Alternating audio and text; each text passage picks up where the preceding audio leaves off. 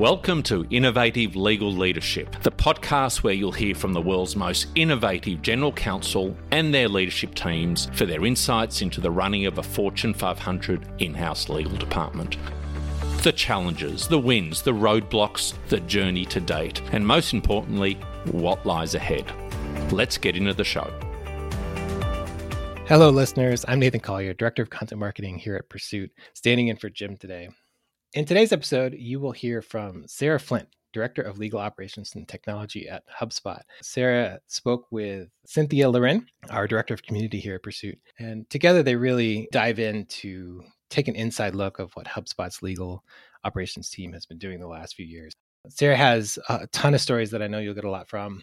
You'll hear about her insights into the makings of a great legal ops professional. And you also hear some stories about how HubSpot is empowering its teams to experiment, including embracing new technology solutions like ChatGPT and other generative AI. They couldn't be more timely for the challenges that today's legal ops leaders are now facing. So, as Jim would say, sit back, chillax, and enjoy the show.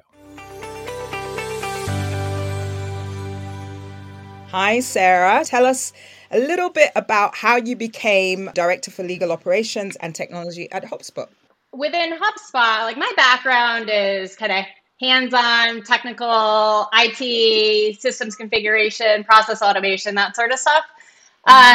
When I joined HubSpot, I started in our business enablement team doing a lot of process evaluation across the company, looking at systems, thinking about how things were impacting our end user experience. Then I moved into our product and engineering org. GDPR became a thing. I partnered really closely with the legal department on making sure that we were building controls for the organization to be compliant with GDPR.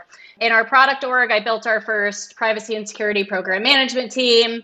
I did a stint leading our BI infrastructure team for a year, which obviously partnered closely with legal as well on data privacy challenges. And then this opportunity came along where I had worked with a bunch of people in legal. I was familiar with the GC at the time, who was John Kelleher. Just had an opportunity. They were looking to really lean into legal ops, had an opportunity to create a proposal, basically. How do you think about operations? How would you solve for legal operations at HubSpot? We riffed on that a little bit and it worked. We were both really aligned. And so I was able to jump in and start this function in our group. It sounds like you've had a really varied route and you've done a number of things before you've gotten here. What's the best part of the current role that you do? What's your favorite bit of being, head of legal ops? My team being able to, I've had a lot of approaches to building teams before. I've inherited teams, right? And this is really one of my first opportunities to build this multifunctional operations team within legal. And so that's been exciting to do and to see it ramp so quickly and to start delivering results that are really impacting our team. I think also just partnering with the legal team. I think legal is a department that oftentimes people don't think of investing there first. Companies don't think of investing there first in terms of technology and automation. And so there's just been so much low-hanging fruit where we're able to really provide value to the organization. That's been really exciting to dive into. Yeah. You just touched there on delivering results. So I'd love to hear from you some of the approaches and practices that you found to be most effective. Because it's not an easy thing, right? Collaborating with an in-house team. There are so many elements to what you are expected to deliver to them. So what are some of the tips and practices that you found have worked for you at HubSpot particularly? We have an amazing group of leaders at HubSpot and a really amazing team that's being very forward-looking in terms of using technology to solve things. We're a technology company. But what I was mentioning before, how legal teams can sometimes be underinvested in by companies, I think what that results in is legal teams going and implementing their own tech and not really thinking through all of the tech debt and the operational maintenance, how it integrates with other systems in the company, right? So scalability at its heart. And so one of the things that I found really effective is just talking with teams and saying hey, are you thinking about the scalability of this? Talk to me about the problems you're having Now let's look, okay, we have X number of practice areas all having a very similar problem.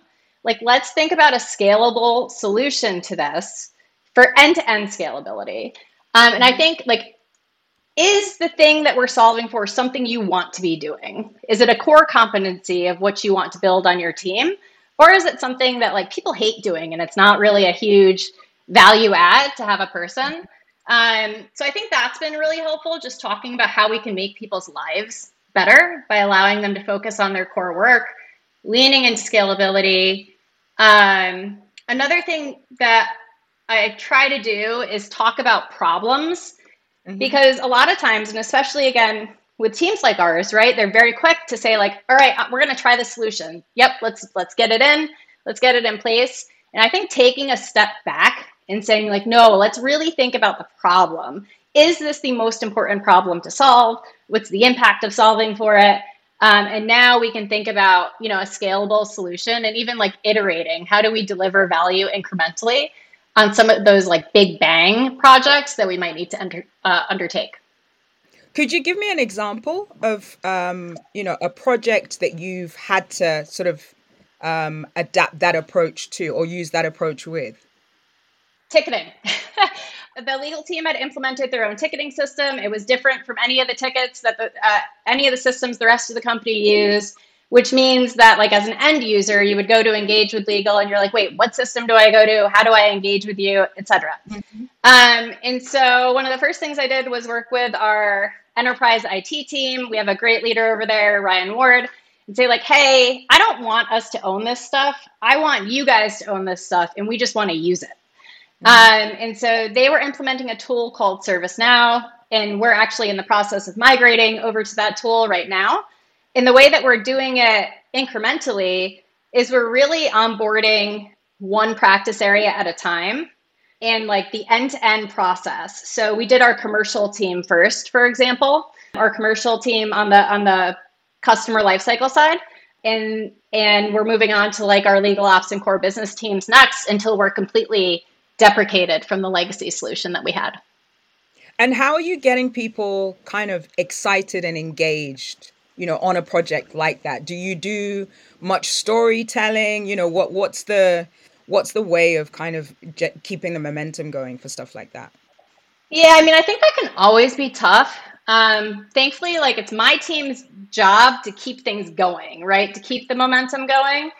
What we try and do is, so for example, this first iteration we did with commercial legal, we also implemented a knowledge base with it.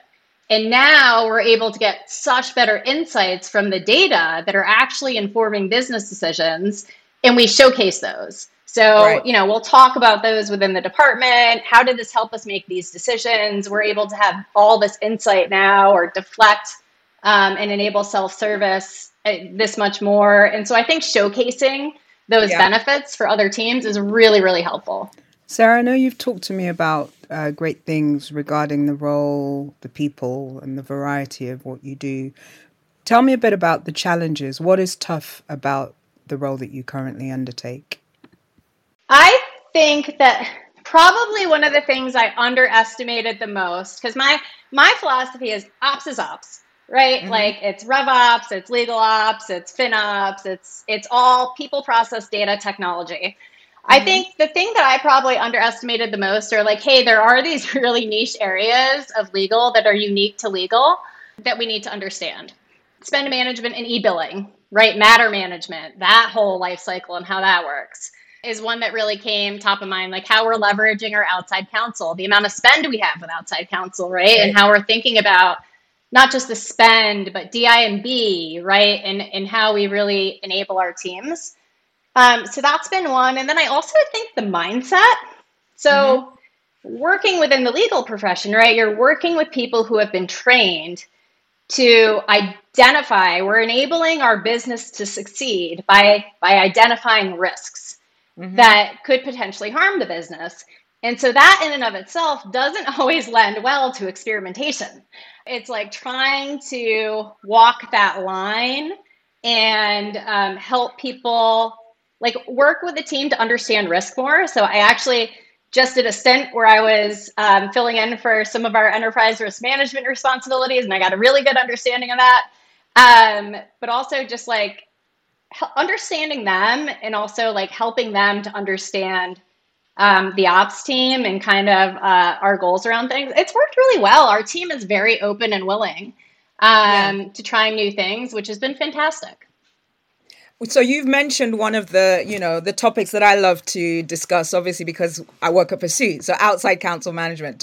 Talk to me about, so for you, that was a bit of a revelation. This is a slightly different thing, within legal teams. How are you solving for that? How are you going about sort of understanding it, addressing it, and where are you at now? Looking at our vendors and bidding them against each other and being really thoughtful about how we're evaluating them. We didn't do any of that really before, not in a systematic way. And so we've actually spun up a new spend management program within ops, which is really like end to end. How are we looking at vendor selection? How do we look at having like a committee of folks focused on vendors? What are the platforms that we're using and how are they integrated? And then how do we think about kind of the control mechanisms we have, such as, in our outside counsel billing guidelines, our engagement letters. And so those were admittedly areas where I didn't have a ton of experience. And I think as a leader, you need to know where your weaknesses are and you bring people in who have strengths in those areas. And so that's what I was able to do, right? And bringing people in to say like, nope, I know this like the back of my hand. This is how we can kind of craft a multi-year program that will get us to where we need to be. There's always an ongoing debate about legal ops professionals and, what makes for a good legal ops person. Is it better to have a background in legal, or is it better that you're actually so removed from it that you have a completely different lens? Where do you sit on that spectrum? What's your take? Well, I do not have formal legal education, although, my whole family are lawyers. So right. The big joke is like, ha, ha, ha, you made it. You made it back to legal one way or another, which I guess I did, right? We have a ton of brilliant legal professionals in the team. There's no shortage of legal expertise and know-how on the team. What we didn't have was that pure operational knowledge, the systems, the data, the knowledge management and knowledge taxonomy, the program management, right? Like we didn't have anyone really, really trained and skilled in those areas. And so those were the weaknesses we had and the gaps that we needed to fill in. Now, I do think that I have brought some people in onto the ops team who do have legal backgrounds for sure, because I think it is valuable to have that, especially people who have moved away from legal profession and say like, no, I want to do ops. Like, this is what I want to do. But I started with people who were definitely more ops focused. Right. And in terms of sort of your ongoing professional development and, continuing education in the legal ops space, what for you are some of the tools and, things that you tap into to keep on top of what's happening? Because it's constantly changing. I mean, we've gone from no one talking about legal ops to absolutely everybody talking about it. So how do you stay on top of developments? Yeah, I think that's a really hard one, right? When I joined legal ops, I had no idea what the tech landscape looked like. And immediately it was like, as soon as my title in LinkedIn changed, it was like, boom. I had tons of vendors reaching out all the time. Yeah. And so what I do really is like, I listen to a bunch of podcasts, like hopefully people listen to this one. I find influencers in the space. I look to network with people who are really doing innovative things with technology, which I know it's out there, but it's been harder, I think, to find. And networking with other companies and contributing back to the space, right? So I think those have really been my key ways of staying attuned. Now with Gen AI, which, I'm sure we'll get into at some point, for sure. It's a different beast, right? That's like, where's all the information? How do I get it? How do I spend X amount of time reading and learning on a daily basis to parse out what's real and what's not? And yeah, it's been really interesting.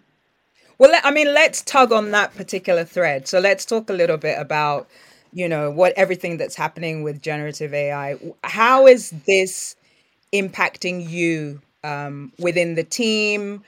What's your view on it? What is the temperature within the legal team? What's the feeling in HubSpot right now? Talk to me about that bit. Yeah, bring it on. The feeling at HubSpot is bring it on, right? It is really quite amazing to me how much our executive leadership at the company is empowering the business to really experiment and lean in and embrace generative AI, including, my amazing CLO, Elisa Harvey Dawson, who every time I have a one-on-one with her, what are we doing with generative AI? How are we thinking about this, right? And so she's holding my feet to the fire on that, which is great. I love it, right? Yeah. I absolutely love it. I think the way that I've been thinking about it is really like there are three prongs to this. This is not just a new solution that you go out and buy and you implement and everyone's using it the next day, right? Yeah. It's evolving on a daily basis. And so I think there are three different prongs to this. One is cultural. Yeah. So how do we enable brainstorming within the department, brainstorming sessions? Legal Ops has office hours with the rest of the legal team. I actually just came from one of those to talk about whatever's on people's minds about this. We have everyone signed up for training so that we have the same foundation of understanding when it comes to AI. And we're going to have a speaker series of our own where we're bringing in external experts to talk to our department about AI. So it's like this transformation in that regard. In terms of technology, it's what's our strategy? That's the second prong. It's buy versus build, rapid experimentation. The approach that I have been taking is like, hey, I'm not going to build a development team within the legal ops group, right? Yeah. What we need to be doing is we need to be pushing our vendors to say, how are you investing in this? How are you thinking about building these capabilities into your product? If you're not thinking about it, then that's like a really important thing for me to know whether or not we continue investing in those solutions. Right. Because my feeling is all of our vendors need to be looking at that. And then I think another part of it is alignment across the organization. So again, we have ops teams and people doing ops stuff all across the company. Yeah. How are you thinking about it? How are you thinking about solving for it, these problems? We are too. Like, is this an enterprise solution we can use? Or is this something that, we should be looking at on our own? So I think that alignment really helps to break down silos. I'm curious to know, you mentioned that you just done an office hours and, it's about kind of figuring out what's on people's minds. Can you maybe give us 3 top things that are on the lawyers' minds right now in this particular context? I think everyone's excited, but I think it's questions, right? It's like, hey, is this a safe use case? Or what happens to this data once we put it into a tool like that? How do we think about some of the new tools so we talked about a bunch of new tools, right? And like, how do we think about piloting those? And again, like, what's the safest way for us to do that and evaluate that? And we also had, a member of our privacy team come and kind of talk about the company's, the guardrails. The privacy team is building AI guardrails for the rest of the company. And so like, how do we think about those for our own team? So yeah, that was the biggest point of discussion. It was a fun one. Interesting. And, with something like ChatGPT, can everybody access it within the org, or are there restrictions at the moment? What's the position on it right now? We have an amazing group of intelligent folks at HubSpot who have built kind of our own internal instance. It's not accessible yet, but it will be soon. And so we're really trying to lean into how do we safely empower the business to experiment as quickly as possible. And so that's one of the things that we're working on right now. Okay. Very exciting. Well, I mean, I hope you'll come back and tell us more, because that sounds like that's going to be a pretty significant development. I know I want to circle back a little bit, Sarah. I know that you have been pretty active on the sustainability front. You were involved in setting up the sustainability committee at HubSpot. Can you talk to us a bit about that? What were the objectives of the committee? How did you go about it? And where's the program at now? Yeah, I love the sustainability work. So I joined the sustainability committee, a couple of years ago now. It doesn't feel like that long. They're one of our leaders on the corporate side in legal. I was in product and engineering, and then there was a leader in corporate who obviously had purview into everything going on at the board level, right, around ESG, was trying to figure out how to kick things off internally and like build momentum around this as a topic. So I volunteered to partner with her and a few other folks to think about like, hey, how do we start wrapping our heads around this? What that led to was kind of this committee we formed around the ESG pillars. And we really leaned into research. How do we network and research what's going on here? Where are we already doing this stuff? And we just need to figure out how to tell the story. How do we do a materiality assessment, right? And so we really just tried to figure out what was missing, what are the gaps, and then how do we organize and start executing against closing some of those gaps? I think what we learned along the way is that, so we were able to, improve our scores with our raters and rankers just by talking about the stuff we were doing. What we learned is that it's part of our culture. The G and the S just so naturally fit with HubSpot's culture that we were doing a lot of that stuff already. The social and governance pillars. Yeah. Where we probably had the most room to make up was on the environmental side. And with all the kind of momentum we were able to gain around ESG and leadership visibility into that, where that wound up is like, hey, we need to bring in a leader who knows what they're doing, and especially in the environmental domain with that experience, and to really oversee this as a program. And so that was so much fun. And so today our committee, that like kind of organic committee isn't there so much anymore because it's all owned by our director of sustainability. But my role in it now is more on the governance side, right? And like connecting the dots. So data privacy and trust and board governance. And so I have a program manager on my team who partners with the sustainability team to make sure they have all the right inputs and know about all the great stuff we're doing to be able to socialize in those reports. That sounds great. And what's the sort of the external lens on that? What's the, the impact that having that has achieved for HubSpot?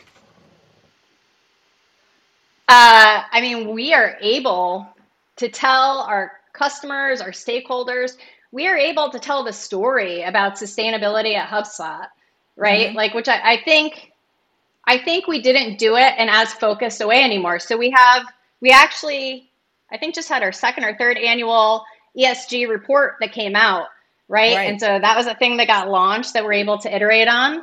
And so I think the communications in regards to that and the transparency into the work we're doing, not just with stakeholders, but you know what? Our employees care a lot about this too. Being able to socialize with our employees what's going on and include them in that journey has just been massively impactful.